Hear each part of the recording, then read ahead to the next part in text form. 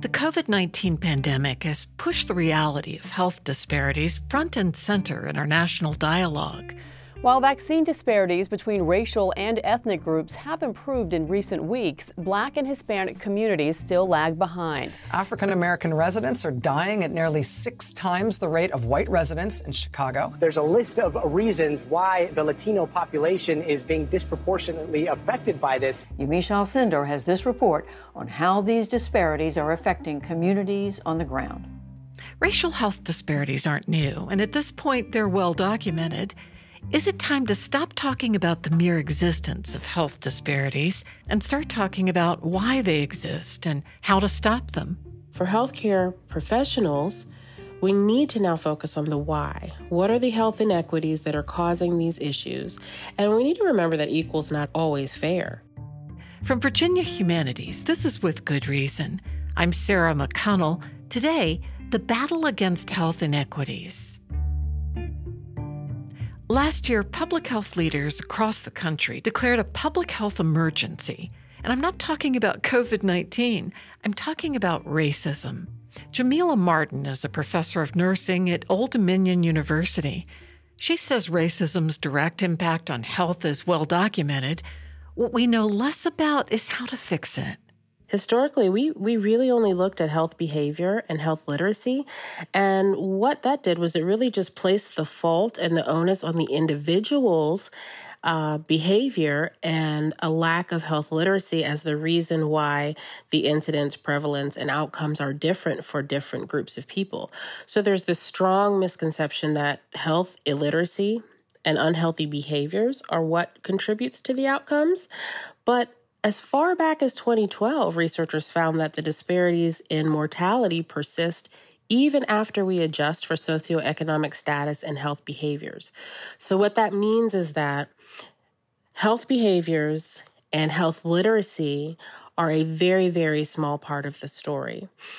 In addition to those, there are differences in access, meaning that folks might have a lack of insurance, lack of transportation, difficulty getting to appointments. We've even found that there are differences in specialist referral rates if you're Black. There are differences in quality of care received. So there are increased rates of infant mortality, preterm births, and low birth weight babies. And that's been directly linked to structural racism and associated inequities in educational and occupational opportunities. What do you mean we advised Black women and men to take care of themselves and get knowledgeable about when to get testing and how to read the signs in their bodies? How is that not sufficient to help them overcome the health disparities that African Americans are still experiencing? Because even as African Americans have the knowledge and the drive and the healthy behaviors that would support healthy outcomes, there are still differences in health access. There are still differences in quality of care received. There are differences in the strength of the relationships between the providers and the patients. And then there are even sociological differences in lifetime experiences that contribute to chronic disease. And a new theory that people are looking at now is this theory of diminished gains, which suggests that socioeconomic indicators like education, income, and employment status show smaller effects for African Americans compared to non-Hispanic whites. So there are so many factors that contribute to a person's health, and health literacy and healthy behaviors are just a very small part of that story. Have you seen this yourself as a healthcare educator, that this tendency to go from asking people to be knowledgeable about the industry and what signs to look for in their bodies, and the idea that we need to actually train healthcare workers has changed since the time you became a nurse educator? It has changed, but it is changing very slowly, I must admit. As health educators, we are still really very focused on health literacy and health education and healthy behaviors. And where we maybe have transitioned to looking at unconscious bias, I think that there's even a bigger picture that needs to be explored. And so the area is it's ripe for innovation in thought and exploration of some of these topics so that we can really help people to understand the broader picture of what is happening with health inequities and disparities.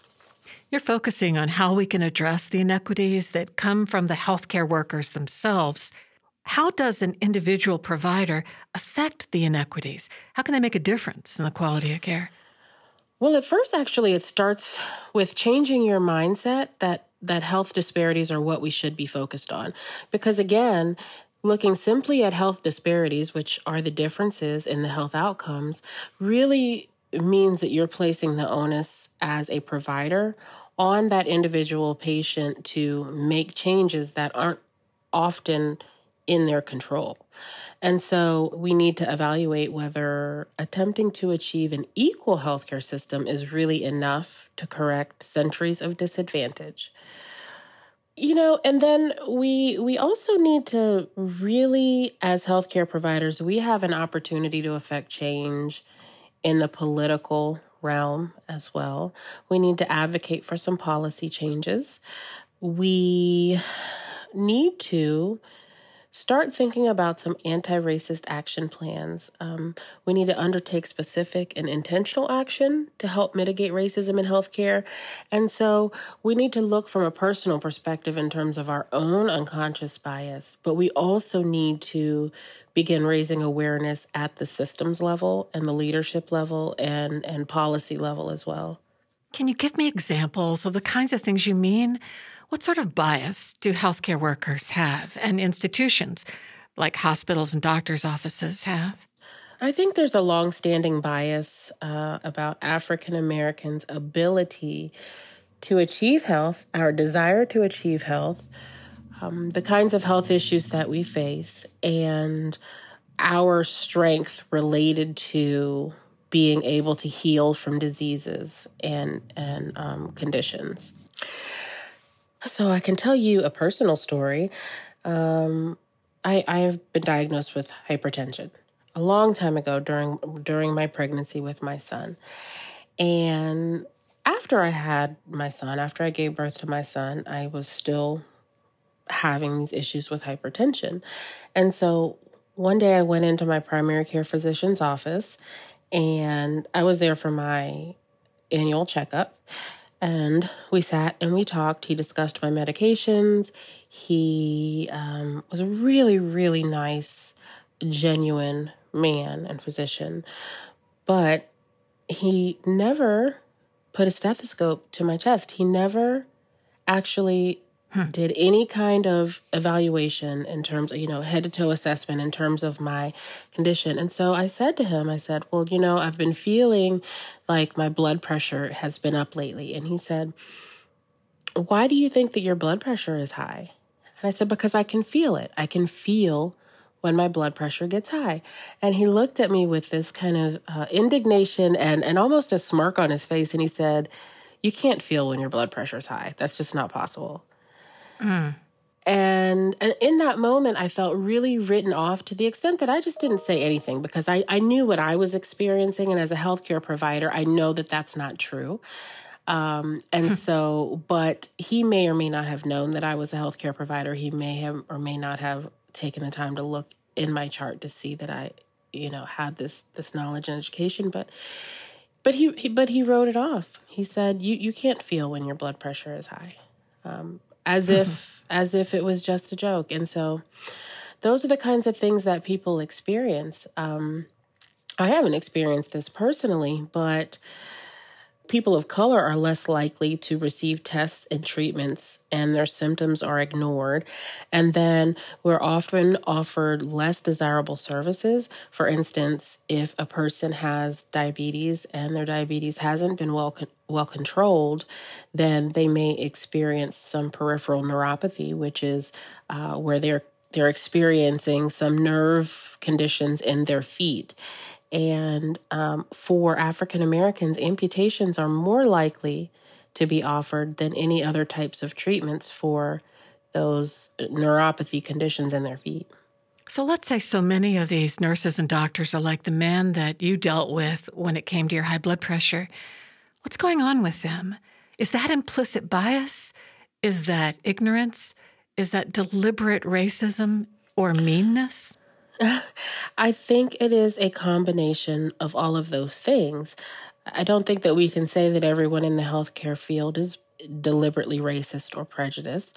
I don't even know if we can say that everyone has unconscious biases, but collectively, as a system, we know that if biases and racism exist outside of the healthcare system, they're going to exist within the healthcare system.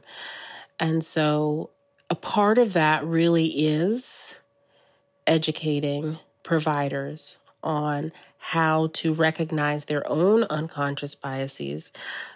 But we can't stop there. We must also take it to the systematic level, because just addressing the unconscious bias at the individual level completely ignores the entire ecological perspective that is, the society, the community, the organization, the individual. And so we all work within this ecological framework. And if we're just focusing on the individual, which is the provider in this case, then we are solely focusing on one of those 6 or 7 concentric circles that make up this healthcare system. And that's just not going to be enough to move the needle. So what are some of the specific actions useful to adopt for hospitals and doctors' offices to combat this? Some practical steps that they can take really are to engage the community, get out and talk to the people who live and work in their communities. Talk to the patients that they serve. Maybe do some surveys and find out what the patients need. A big part of mitigating these issues is that we have a shared vision and agenda for change, and that it needs to be through strategic and intentional partnerships. So we need to figure out what works for specific communities via conversations with those individuals and leaders within those communities. Can you think of places to start? Let's say somebody who teaches at a nursing school or at a medical school, or the director of a major hospital, or a doctor's office, or a collection of doctors at a doctor's office. What are 2 or 3 things that you could suggest they do to just take baby steps at beginning to address this? One excellent baby step is to look at the people who you have on your boards, on your governing boards and in leadership roles, right, and determine if those individuals that you have on those boards and in leadership roles are representative broadly of the United States population in terms of diversity, but also whether or not they're representative of the communities that we serve. Because it is so important to have people who can speak to the lived experiences to be able to infuse that qualitative perspective and help people understand the true impact of disparities and health inequities. And so if you can just start by looking at your leadership and intentionally being inclusive of African Americans and other folks, Black and Indigenous people of color, then that is a small but a very powerful start.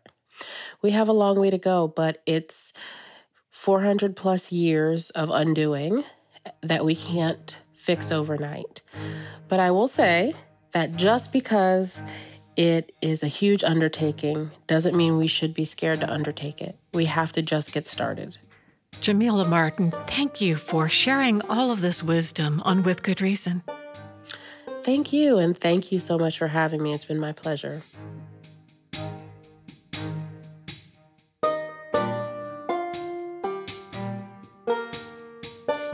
Jamila Martin is a professor of nursing at Old Dominion University.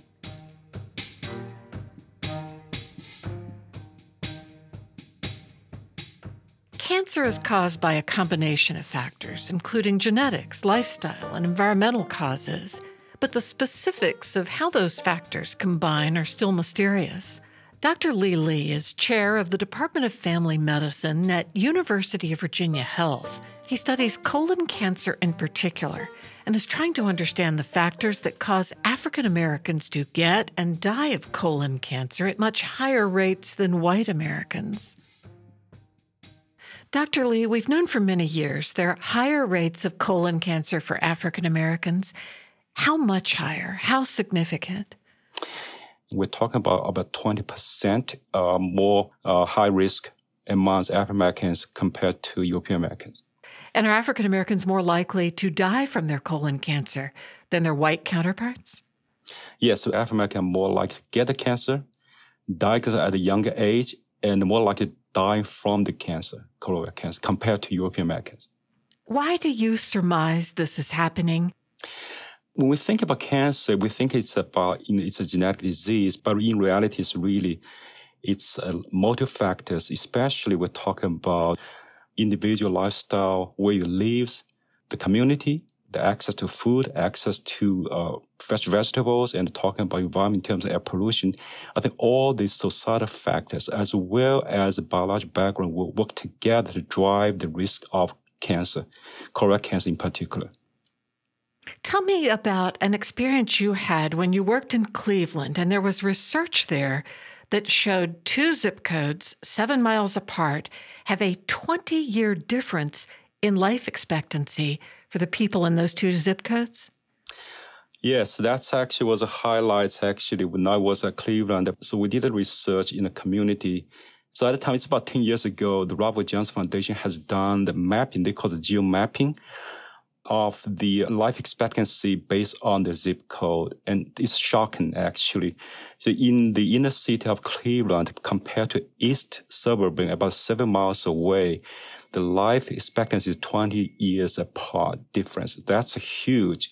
It cannot be explained by anything, just biology or genetics. It's really actually societal environment, as well as the, air quality, water, food security, everything would play a big role in this disparity. And we are only now in research starting to scratch the surface of that, trying to understand how those environmental larger upstream factors interact with people's biology to drive this disparity. Could you pinpoint a few of the early death factors that you saw between the 2 zip codes? Yes, a lot is infant mortality, as well as high incidence of cancer and chronic disease like lung cancer, COPD, diabetes, all of these. We're talking about all these chronic disease comorbidities. We think about modern lifestyle, and the cancer is one of them. Tell me about some of the contributing factors we might think of as choices, but really are made for us by where we live and the environmental circumstances. Yes. In the past, when we talk about disease in a very simple way, we're thinking about, we call this gene and environment interaction, meaning that it's a complex interplay of the genetic background of each individual and the environment, living environment. Science has gradually moved forward, and we know more now that it's not just the individual lifestyle. It's really actually where you live matters tremendously to health as well as policy. For example, actually, I spent my 18 years in the inner city of Cleveland, the city, meaning that we know that fresh vegetable fruits intake decrease the risk for many diseases, including obesity, heart disease, diabetes, and cancer. But for many people living in the inner city, they have no access at all to fresh fruit and vegetables. And regardless of the genetic background, this is a huge risk. And then on top of that, different people have different genetics. I think the interplay of biology and in the background of both individual environment as well as a larger society environment drives this disparity. Was there a moment in your career where you had an experience that really drove that home for you? Yes. So I did my residency in Kentucky, Lexington, from 1997 to 2000, when I started my internship as a family physician in Kentucky, University of Kentucky, Lexington. And Kentucky, the state of Kentucky, actually, at that time, in terms of colon cancer, lung cancer, there's a lot of tobacco business industry in the state. And the lung cancer and the colon cancer are really high. The colorectal cancer incidence is number 2 amongst all the state. So I vividly remember, actually, this is actually, I did my residency, but the reason I come back to be a cancer researcher and also a family doc is really actually, I would say, was one of these patients I remember vividly. So I was intern my first year, and he come to me, we do the annual physical and talking about his family history. He started asking me, Doc, am I doomed to get cancer? Meaning that he was talking about his family has a lot of cancer in their family. And he was asking the question, which is actually, I don't have an answer at that time. He's a European American. He said, I have family history of colon cancer, lung cancer, many cancer. And really, he was asking whether there's a gene in his family that actually he's doomed to get a cancer. I don't have an answer at that time because we know more now. And that time, I basically tell him, I said, well, I really cannot tell you for sure, but I think you can do a lot for yourself. And we're talking about, screening, lifestyle. That's the usual primary care doc does. But now we will understand more of why people get certain cancer and why people not get certain cancer. And we have a lot of more insight into this. You specifically study colon cancer. What have you learned about why colon cancer rates are so much higher for African Americans? Yes, it's interesting. So colon cancer actually is largely it's a preventable disease, meaning that actually amongst all the big cancer, lung cancer, breast cancer, colon cancer, prostate cancer, colon cancer is probably the most preventable cancer. The data, many years of scientific evidence have supported that lifestyle environment play a big role. We call this a modifiable risk factor. For example, obesity, physical inactivity, certain life, and smoke and alcohol intake, less intake of fresh vegetables or processed food. Those are the factors contributing to the risk of colorectal cancer. Of course, we have also identified many genetic factors.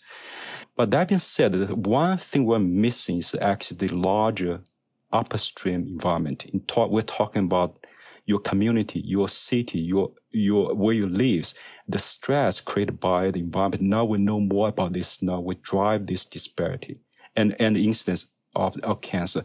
Even though colorectal cancer has been decreasing dramatically because of screening and more treatment, but we see the widened disparity between African American and European Americans, meaning that for both ethnic groups, the incidence mortality is dropping, but the difference between the two groups, actually African American is the highest compared to European American as well as Asian and other ethnic populations, is widening.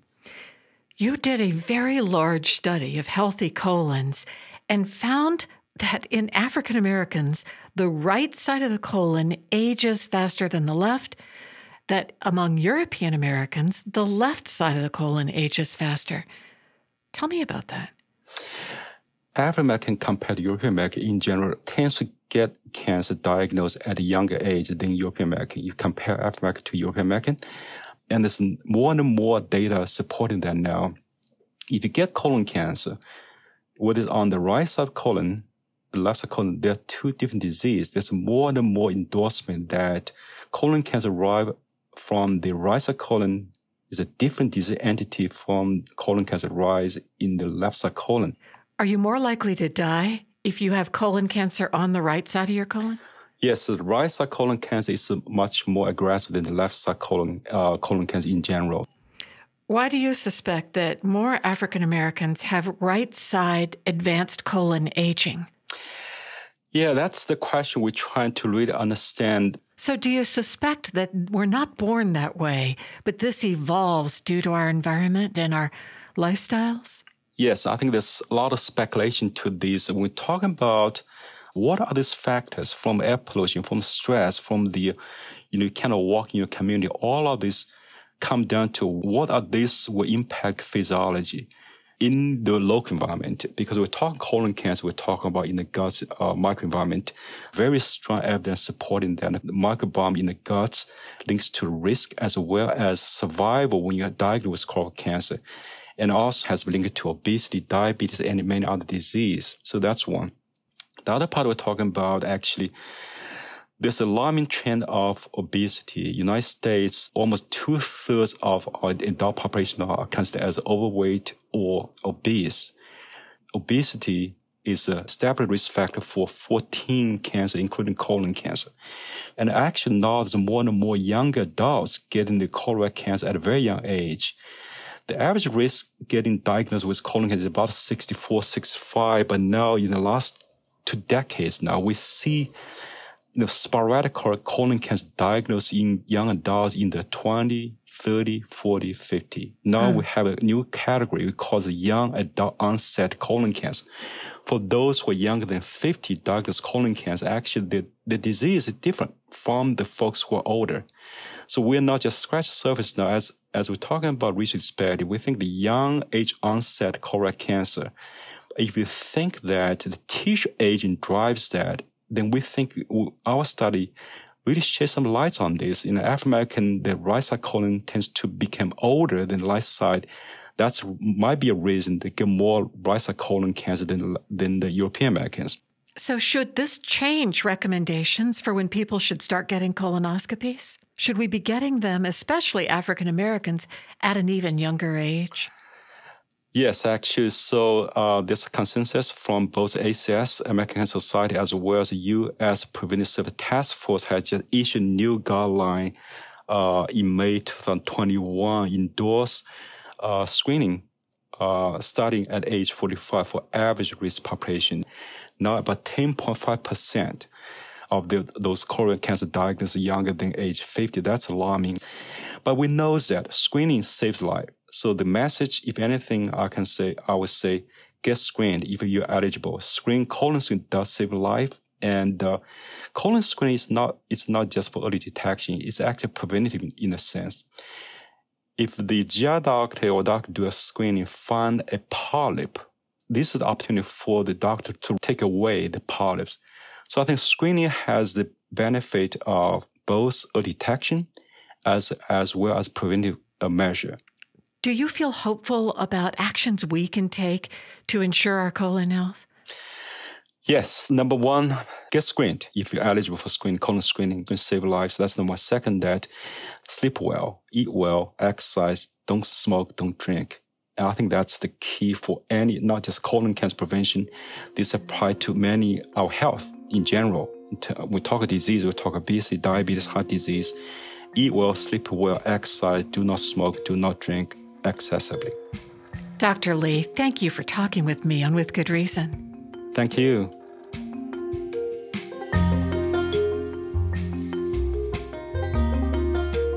Dr. Lee Lee is chair of the University of Virginia's Department of Family Medicine.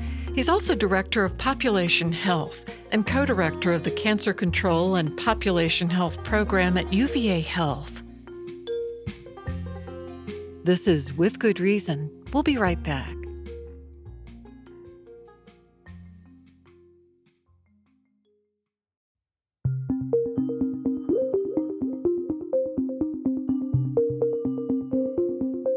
The research is clear. There are well-established, long-standing health and mortality disparities between Black and white populations in the U.S.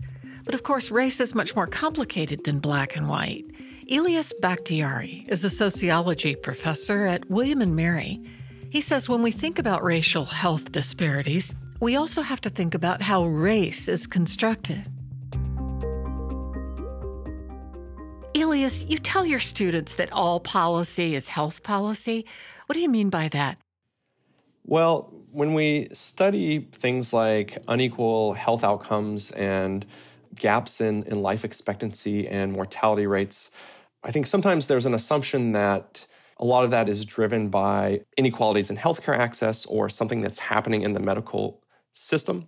And a portion of it probably is. But a lot of research actually suggests that a good amount of what's causing inequalities in health and illness and mortality happens outside of the healthcare system. It's driven by the social conditions that shape people's lives, the types of jobs they have access to, their neighborhood environments, the types of policies that support things like whether they can take time off of work or can access a minimum wage job.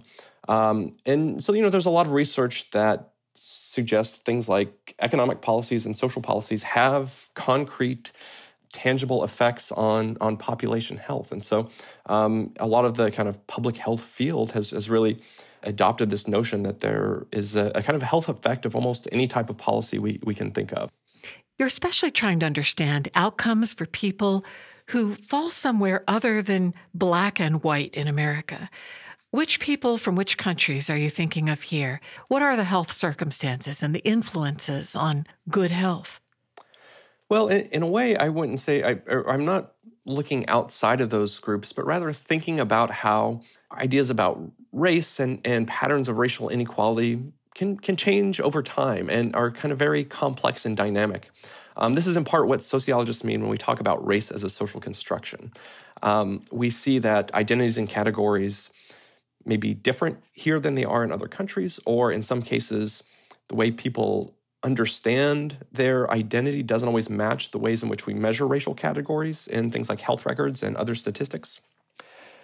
In the U.S. Census and most other health records and data sources, individuals from the Middle East and North Africa are classified as white. If you survey individuals from these countries or who have parents or grandparents from these countries, they might say they don't fully identify as white, or they don't really feel like they fit into the U.S. racial hierarchy because they have different social experiences than what they perceive other white people having. They often experience things like discrimination that can be very racialized. And so this can lead to a situation where these groups experience some of the risk factors for health problems that are often associated with things like discrimination and marginalization, but we don't actually track and study their outcomes because they aren't identified in the data. They're just kind of included in that category of white. And in a sense, they're almost statistically invisible. They don't really stand out. And as a result, we don't know a lot about their health outcomes. You've done research looking into how their health changed after 9/11. Tell me about that.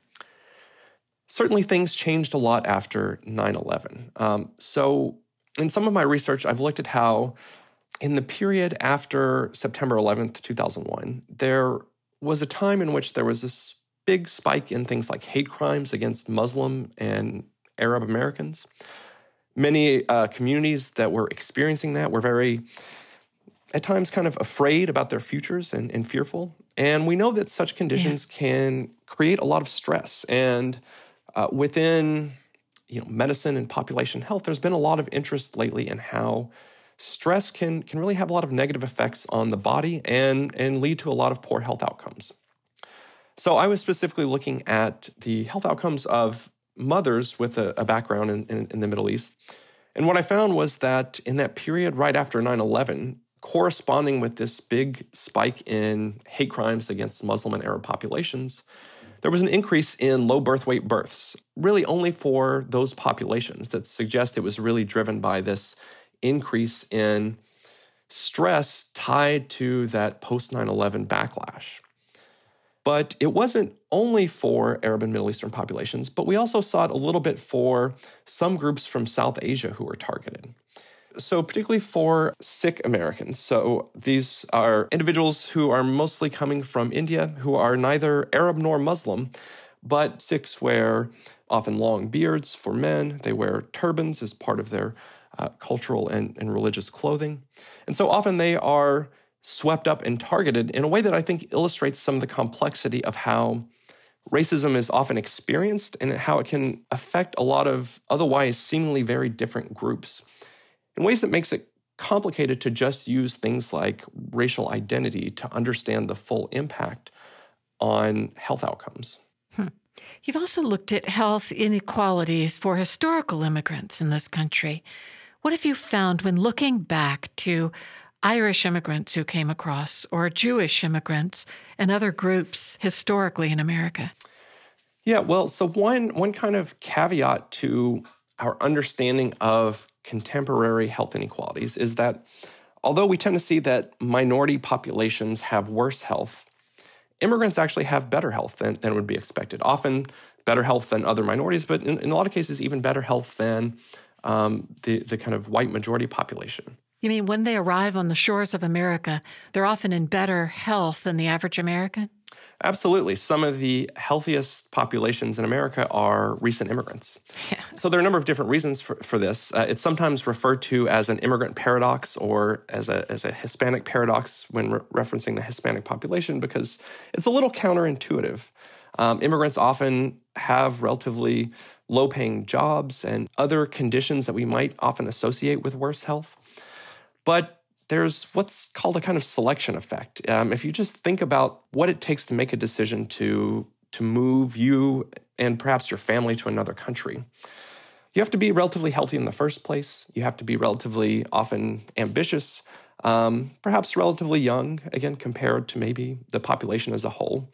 And so the people who tend to migrate are often a little bit healthier than folks who might not be able to migrate or might not make a decision to migrate. Immigrants as a whole tend to have relatively good outcomes. And in the United States, we see a situation where they often arrive with pretty good health outcomes, but they tend to get worse the longer that they're here. Why would it worsen? Well, there are a number of different things that change. The longer immigrants stay in a community or in a country, the more their kind of immediate social and economic conditions start to affect and reflect in their health outcomes. So, for example, if they're working a low-paying job, that might not have as much of an immediate impact right away. But we see that over time, it starts to kind of accumulate through stress, through lack of resources, often through barriers to healthcare access. And so you have a number of factors that kind of accumulate and can result in worsening health outcomes for immigrants who've been here longer. And part of that is kind of unique to the types of health problems that characterize our health system today. Things like heart disease and cancer kind of take a while to develop. And so one of the things that I've found in my research is the patterns were very different in, say, the early 1900s, when there were a lot of immigrants arriving from places like Ireland and Italy and Central and Eastern Europe. Immigrants actually were a little bit less healthy and had higher rates of mortality than the U.S.-born population. But part of that is because infectious disease and other types of more immediate health problems played a much larger role in their daily lives. So, we could look back to something like the 1918 influenza pandemic and see that immigrants actually had really bad health outcomes and had high rates of mortality during the pandemic, in part because they were living in very crowded living conditions, had low-paying jobs. And so whereas we don't tend to see that as much among today's immigrants when we're looking at things like heart disease and cancer, I think there's some evidence that when dealing with something like infectious disease, whether it's COVID or influenza and tuberculosis and other infectious diseases in the early 1900s, that link between your social and economic conditions and your kind of daily life and your ultimate health and mortality outcomes is a little bit tighter and closer. It's a little more immediate. Elias Bakhtiari, thank you so much for sharing your insights with me and With Good Reason. Thank you for having me. Elias Bakhtiari is a professor of sociology at William & Mary. People living with HIV have extra healthcare needs, but they're often some of the least able to get those needs met. Leah Adams is a psychology professor at George Mason University. She studies how people with HIV receive health care for chronic pain, especially in the face of widespread health inequities. A good proportion of folks living with HIV report experiencing chronic pain, and within different demographic groups, that number is higher, so it can range anywhere from 30 to 50%, depending on which groups you're talking about. So, for example, women living with HIV report higher rates of chronic pain, but we aren't 100% sure of the cause. So there's some question that the virus itself can cause pain. And there's reason to believe that certain medications can contribute to pain as well. Not also forgetting the fact that people could have already been predisposed to having chronic pain aside from living with HIV as well. You know, so many studies have been done in recent years that women, people of color, people with substance abuse issues are all less likely to be taken seriously in a healthcare situation. Are you finding that's also the case within HIV patients? Yeah, so I'm right now working on a pilot study where we're hoping to get more information about that exact question. I'll say anecdotally, I've worked a good bit in chronic pain outside of HIV, and that's a really common experience is I've talked to my provider. They keep telling me I don't seem to have a reason to have pain, but I'm telling them I have pain, and then it turns into a cycle where the patient is the one trying to prove that they're in pain, and then the provider is even less likely to believe that they're experiencing pain. And so I think when you apply it to folks living with HIV and pain, you have those same dynamics at play, but I think you have some others as well, right? So one is generally a squeeze for resources. When you think about folks from minoritized and marginalized backgrounds, that they're often seeking care from systems that are already extremely overburdened. And so there tends to be less time to devote to non-HIV specific care. So maybe not as much time to go into detail about pain and ways to treat pain. And then I think particularly because chronic pain has been wrapped around with the opioid epidemic, I think you run into situations where folks feel like their providers are looking at them as though they're drug seeking or, seeking opioids for management instead. And so I think that all of the messiness that exists in chronic pain treatment already is then amplified when you're talking about chronic pain and HIV, and amplified further when you're talking about communities that have often been marginalized and mistreated. Can you think of ways that we could help the medical establishment overcome this problem? I think there's been a lot of work around more collaborative care where providers aren't coming in as the sole experts. From my background as a mental health provider, I'm a clinical psychologist by training. One of the things that we often are guided by is the idea that the client or the patient is the expert in their own lives. And so I might have a good sense of different treatments or different approaches that could be helpful for that person, but ultimately I'm taking my cues from that client or that patient. I think more consistently applying that kind of approach in other medical fields and specialties could create lasting changes because, we also know from a health disparity standpoint, when we jump over that hurdle from access, so making sure that folks are able to access care, we know that there are pretty significant and systematic differences in terms of how people feel about their care, in terms of their perceived quality of care and ultimately how that maps onto outcomes. And so I think a lot of that is grounded in a place of not feeling heard and not feeling understood and not feeling like there is that sense of connection where the provider really cares about them. I often am thinking about my own father who passed away at the start of the pandemic, but he'd had a lot of other medical conditions. And one of his last providers, we had spent many, many years of going back and forth and me trying to make sure that that he was abiding by his provider's recommendations. And intermittently he did and intermittently he didn't.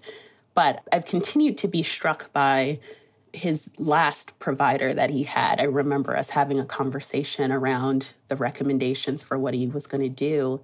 And I asked him, I said, well, Dad, are you going to do those things? And he said, I think I'm going to because, I think she really cares about me. I can tell from the way that she talks to me and the way that she takes time with me that she understands that it's hard and that I'm trying. And I get the sense that she wants me to succeed. And so I think I'm going to try harder. And I just think that says a lot for how much that provider relationship really can do when it comes to people feeling understood and then ultimately following through with the recommendations. That's a really powerful story. I can totally see that. And maybe the message to providers is you may be feeling empathy, but don't be afraid to let it fly. Yeah. And letting it fly in a way, right? I think especially medicine has such a history of having that strict hierarchy, right? I am the doctor, I know more, you're the patient, you know less.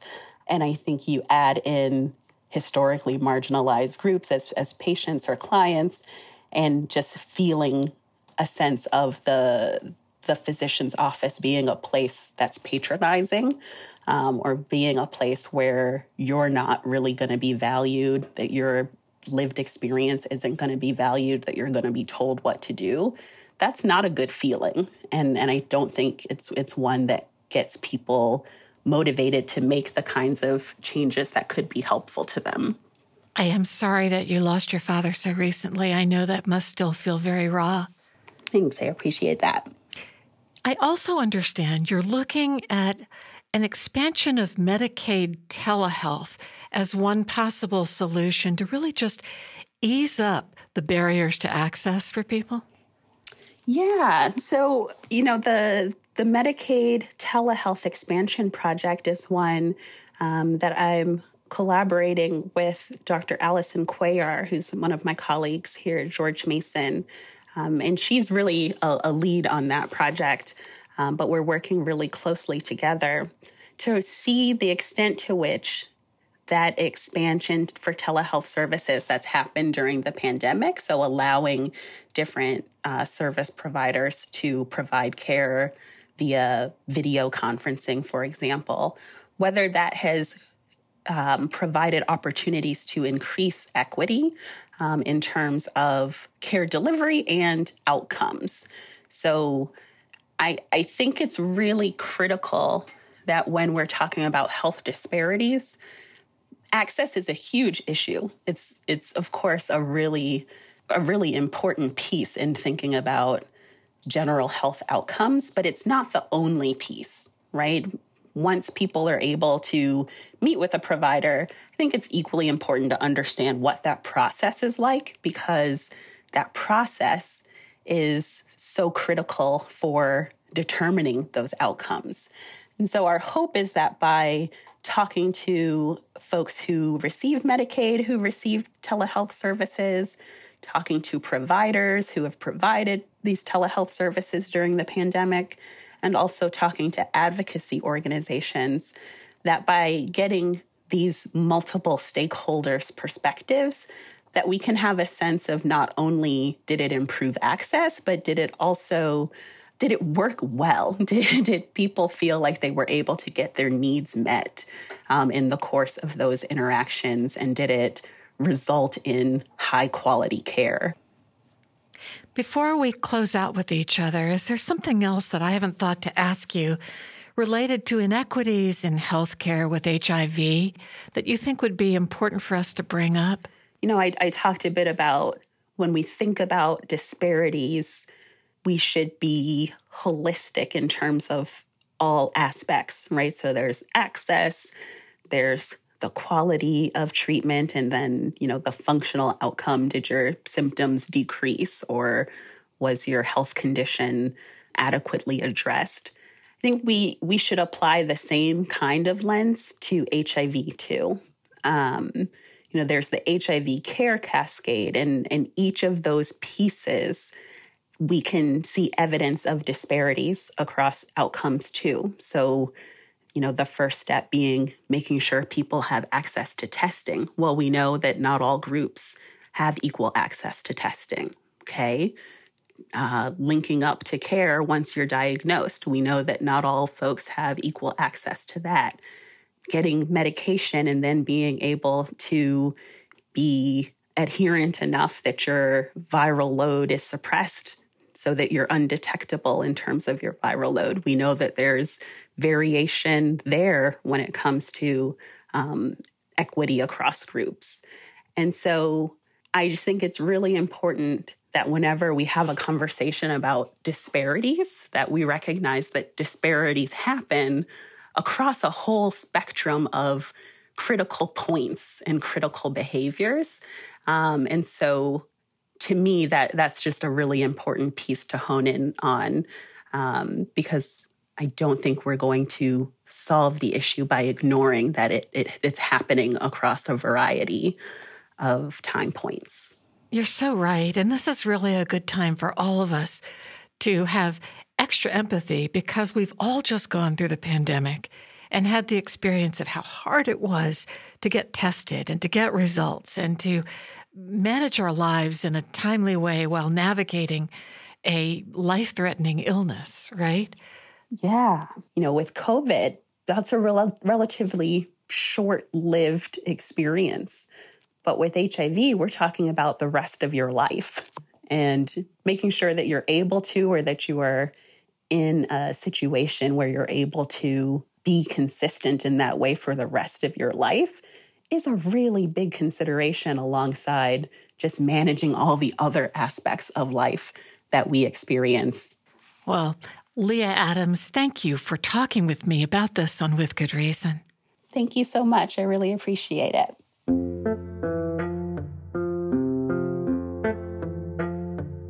Leah Adams is a professor of psychology and women and gender studies at George Mason University. She was named Outstanding Professor by the State Council of Higher Education for Virginia. With Good Reason is produced by Virginia Humanities, which acknowledges the Monacan Nation, the original people of the land and waters of our home in Charlottesville, Virginia. Our production team is Allison Quantz, Matt Darrow, Lauren Francis, and Jamal Milner. Maya Neer and Cassandra Deering are our interns. For the podcast, go to withgoodreasonradio.org. I'm Sarah McConnell. Thanks for listening.